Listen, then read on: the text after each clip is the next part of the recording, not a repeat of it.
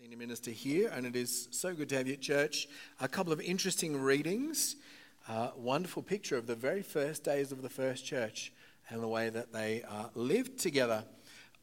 I want to start with a picture. I don't know if you recognize this picture. Here it comes. Anytime now. There we go. This is not a picture of a granddaughter visiting her grandfather in the nursing home.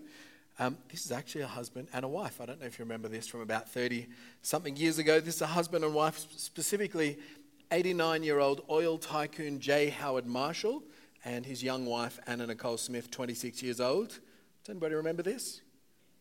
The marriage made news because he was a billionaire.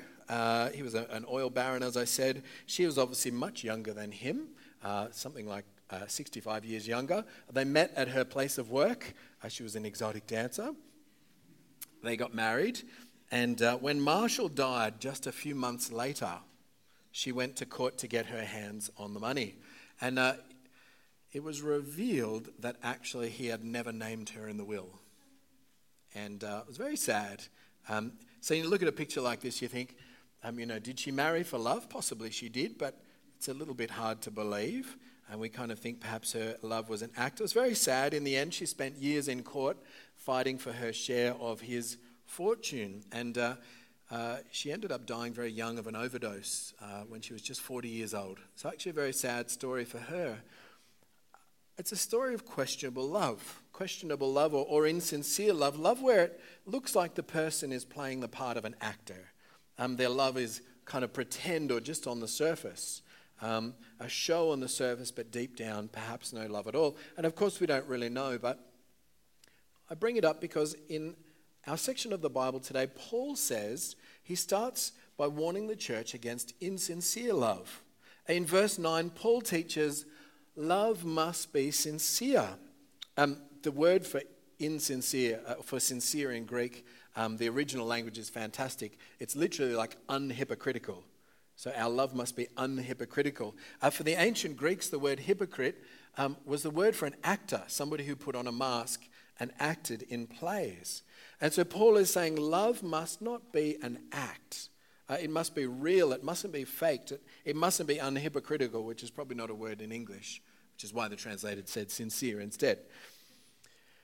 And so as we open this last section of our 3 weeks in Romans 12, that's our theme for today. The idea of sincere love. My clicker's not working very well. Max, would you mind clicking for me? Oh, the batteries aren't in it. They've fallen out. Becca's looking and she's going, there's a disaster about to happen.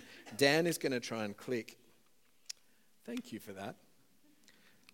Have you ever had to put batteries in front of people and hope you got them in the right way? And then you just make small talk thinking, nobody will even notice. Thank you, Max. You did a great job, and now my batteries are working. Sincere love, that's where we're starting. Let me pray for us that God would speak to us as we open Romans 12. Heavenly Father, as you take us and transform us by your Holy Spirit, help us to be people of love. Will you make us more and more like our Lord Jesus in all that we do? And we pray in his name. Amen. So this is our final week. We've had a little 3-week series all about being transformed by the love of God. And you remember it started by God transforming us because of what he's done. In view of God's mercy, our lives are meant to be different. And so God transforms our thinking. He transforms our life of devotion. We no longer have a life of selfishness and self-devotion, but instead a life sacrificed to God as living sacrifices, transformed in our thinking and renewed in the way that we see the world, renewed as a church in learning to serve one another with specific gifts. And now we're going to talk about what it means to be transformed in all of life.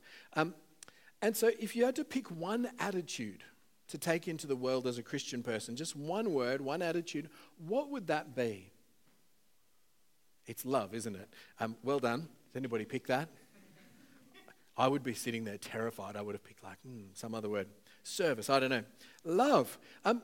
Paul actually wants the church to be full of love. He wants the people of God to take love into all of life. And he wants love to be sincere. Have a look at this. Love must be sincere.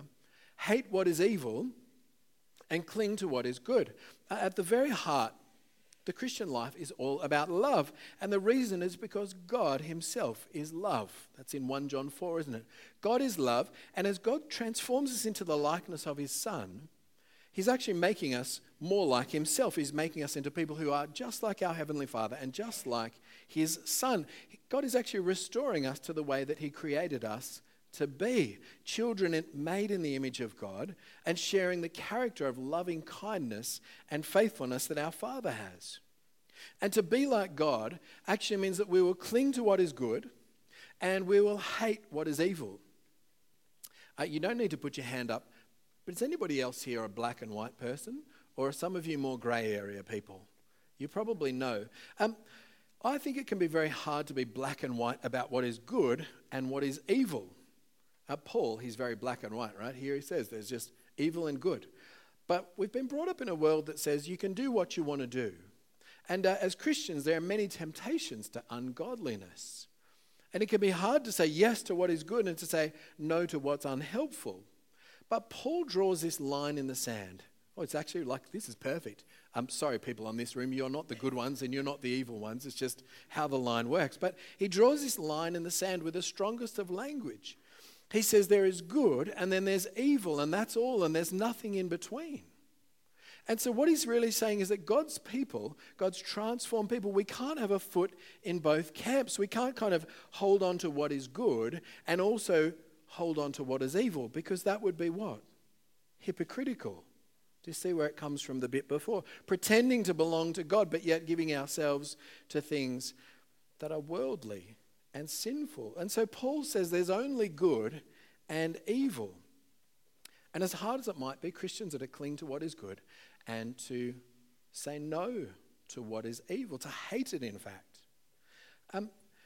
So as we start the sermon today, I just ask the question, I guess, are there areas in your life where you have this the wrong way round, where actually you're clinging on to what you know is not good for you and kind of ignoring God's word in that? Is there a sin that you don't want to give up? Or is there perhaps something you know is wrong but you keep making excuses for why it's okay to keep it around? Perhaps it's not something anybody knows about. I don't know. Brothers and sisters, hear the word of the Lord. If you belong to Jesus Christ, cling to what is good and hate what is evil. Cling to what is good. Let's get rid of all of that stuff that is not good, because God wants us to live transparent lives with a commitment to goodness. That was a hard word to start the sermon with, wasn't it? A little side note, the good news of the gospel is that our salvation doesn't depend on whether we can do this perfectly. So you're not here this morning going, well, if you did enough good things, you're saved, and if you did bad things, then you're not. No, God knows that we sin, and God also chooses to forgive us because of Jesus' death on the cross. If we put our lives in him, if we put our lives in his hands, if we trust in him, he actually says, I will forgive you for those things. But of course, if you do put your life in Jesus' hands, then that also means you really want to give up your old way of life. You will want to hate what is evil, and you will want to cling to what is good. And of course, Jesus is what is good. You'll want to cling to Jesus. So you want to flee from sin. And that's really part of the transformed life, isn't it? To change what we do because we love Jesus and because we believe we have a new future in him. And so I guess when you find yourself in that moment of hypocrisy where you find yourself falling into those old patterns, cling to what is good. Come back to the foot of the cross. Come back to Jesus. Because we're to be people of sincere love, sincerely loving God with all of our hearts and not holding on to hypocrisy. So that's the overarching idea of these verses. Paul's going to apply it in two ways. First is love to the insider in church, and then love to the outside. I always press the back button. Here we go. Love to the inside and love to the outside. So let's start with the way that we love inside the church, the way that we love one another. The first thing we're to do is to love one another as if we were a family. So Paul says, be devoted to one another in love. Some of the old translations say in brotherly love, because the love word that's used here in the original language, Philadelphia, it's kind of a family love. Love each other as if you're a family, he says. Early in the chapter, Paul talked about church as a body, and now he's talking about the church as a family.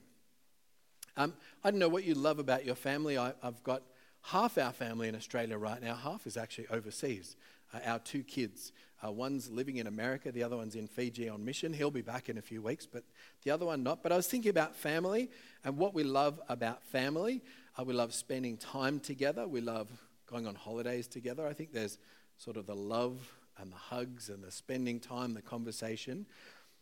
Not all families are perfect, but I hope you enjoy your family, or bits and pieces of it anyway. Family is special, isn't it? You know, when you're part of a family, hopefully it means being looked after when you're sick, and hugs with your nan. And one of the things that changes about families, actually as time goes on, you end up welcoming new people in, don't you? There's boyfriends or girlfriends who become fiancés, and love blossoms into marriage, and then babies are born, and that's family. And it's actually the way that the church should be too. See, real love for God means really welcoming the members of our church into a new family. Not a biological family, but one brought together by God. It's what Jesus did with his disciples. Do you remember when Jesus looked around the room and he said, "Who is my mother? And who are my brothers?" And he pointed to the people there and he said, "Here are my mother and my brothers." Jesus said, "You are my family if you follow me." And for Jesus, his followers were his real family. And the challenge for church is to do the same. I've read a little joke about church. I'm going to put it in here. Actually about families. Families are a little bit like fruitcake, mostly sweet, but with a few nuts. You can laugh now. I crossed it out and then I put it back in. I crossed it out and put it back in. You know when you got a joke and you're just not sure that you can sell it because it's not that great? Family's like fruitcake. Church is a bit like fruitcake too. And that is okay. God wants us to embrace those people he's given to us just like we would embrace a new family member, or a new grandchild. Or imagine somebody gets adopted into your family. You adopt a child. Doesn't everybody love that person? They just accept them as family. Then they embrace them with all the same love that we would freely pour out on a biological family member. And so church, can we do the same? It's this huge command. I think it's really difficult. But imagine if our church was like that. Somebody turns up to church as a widow or a single mom or a migrant whose parents are still overseas or their family's overseas, a single man or a single woman who's never married. What would our church feel like to them? If we were a family like that, they would feel welcomed, wouldn't they? They'd feel like they'd come home. It would feel like you're being adopted into somebody else's family and invited for family dinners and looked after when you were sick and prayed for and loved on and included. Can you imagine a church like that? I don't know if this church is like that. I haven't been here long enough. I hope our church is like that, or I hope we can grow to be like that. Then a bigger question, not just how does the church treat them, but how do you treat people like that? How does your family include people like that? All right, second way we can do it is by honouring others above ourselves, honouring one another above ourselves. As a church, it means we're not going to look down on people, but instead we're going to choose to elevate them above ourselves. See, our world is all about status, it's all about pecking order, but this picture of the church is very different. You know, we don't look at people and go, well, you're below me, I'm not going to talk to you, or wow, you're really impressive, I couldn't talk to you. I hope I never give that impression off. Do you remember this started back in verse 3 when Paul said, do not think of yourselves more highly than you ought. And now this attitude shows itself in the way that we love the other members of our church family. Hopefully in your biological family, people aren't treated with contempt based on their social position.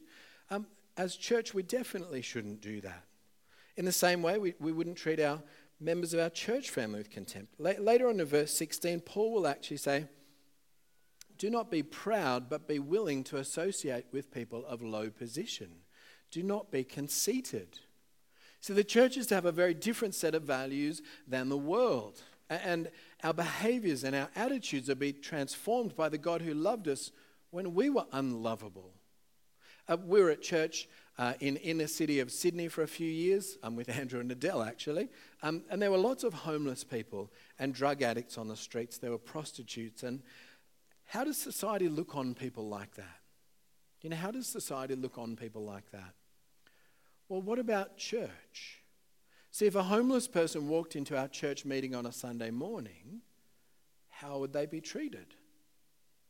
As our brother or sister in Christ, how would they be treated? More to the point, how would you treat that person? It's interesting, isn't it? We had there was a party next door in the CTC, whatever it is.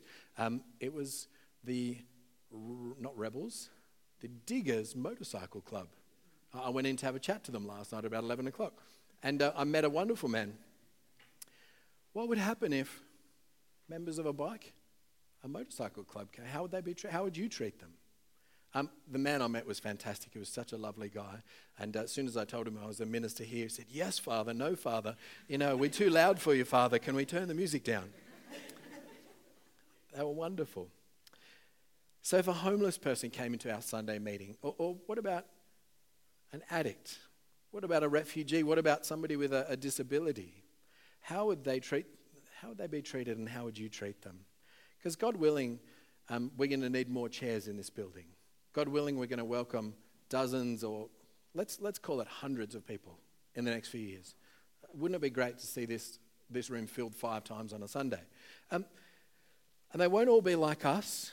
They won't look like us necessarily. Some of them will, but there might be all kinds of different people: rich people, poor people, people with disabilities, migrants, people with accents, people with a different worldview, people who've come from a different religious background. You name it, I'm praying that God will bring all those kinds of people to hear about Jesus here at Robertson Church. They'll be all kinds of different, but they'll all be family in Christ. And I pray that we'll eat and drink and serve and sing praises to our great God together with people of all kinds of different backgrounds. Exactly like it'll be one day when we stand around the throne of Jesus with people of every tribe and language and tongue, singing praises to him. We'll all be family in Christ. Wouldn't that be great? What a witness to the world if that was what our church was like. Next, just a couple of little ideas. We're to serve tirelessly, so never be lacking in zeal, but keep your spiritual fervor serving the Lord. Be joyful in hope, patient in affliction, faithful in prayer, and share with the Lord's people who are in need. Practice hospitality. What is spiritual fervor? This first word up here. This is a great one in the original language. It's like boiling. Keep your spiritual life on the boil. It can be really easy to get tired or to say, "Oh, well, we had a period of our life when we did that, but we don't do it anymore. It's too hard." Paul says, no, don't give up. He says, keep going. Be tireless in the way that you love and practice hospitality and serve and give and do all of those things that a transformed life are all about. Life is not always easy, but the Holy Spirit will give you what you need. I think that's what it means, keep the Spirit on the boil. The Holy Spirit will give you what you need to keep going in Christ and to keep loving and serving like that. Because life is full of challenges. There's illness, there's loss, there's disappointment, there's persecution. But the Christian faces all of those things with a changed attitude. A changed attitude. Be joyful in hope and patient in affliction and faithful in prayer.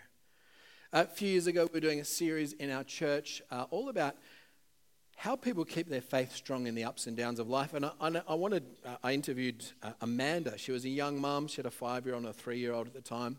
I asked if she would do the interview, and we got coffee beforehand to prepare for it.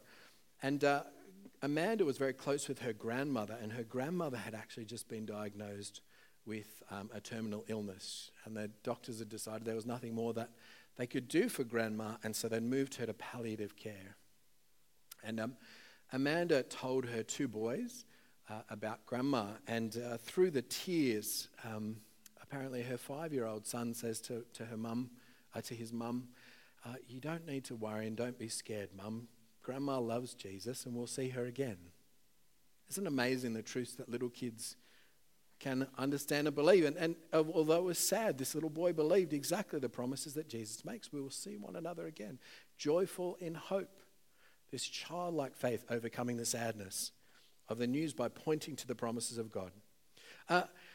And it's not just kids who remind us of the truth like that. Sadly, in my previous church, we watched 2 men die of cancer in the early 60s. One had just become a warden in the church, an elder. And the other one was a man who'd really kept Jesus at a distance all of his life. And in both cases, the one dying had their mind and their thinking transformed by God. And so instead of complaining about the shortness of life and their life cut short, both of them actually chose to draw nearer to God. And they enjoyed a renewed spiritual fervor, and they enjoyed an enriched prayer life and this new joy in salvation.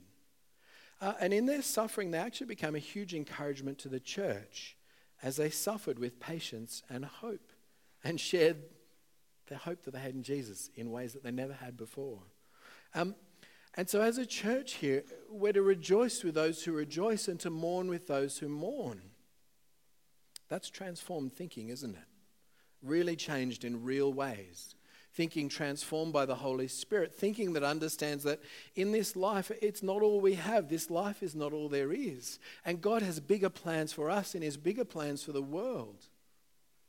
Hopeful, joyful, patient in affliction, even patient under persecution, and being faithful in prayer. That is the character of the church in every season.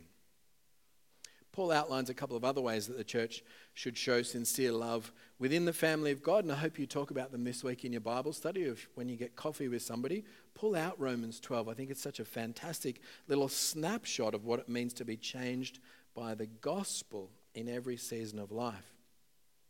But there's one more application, I think, about how we're to love, and this is love to outsiders.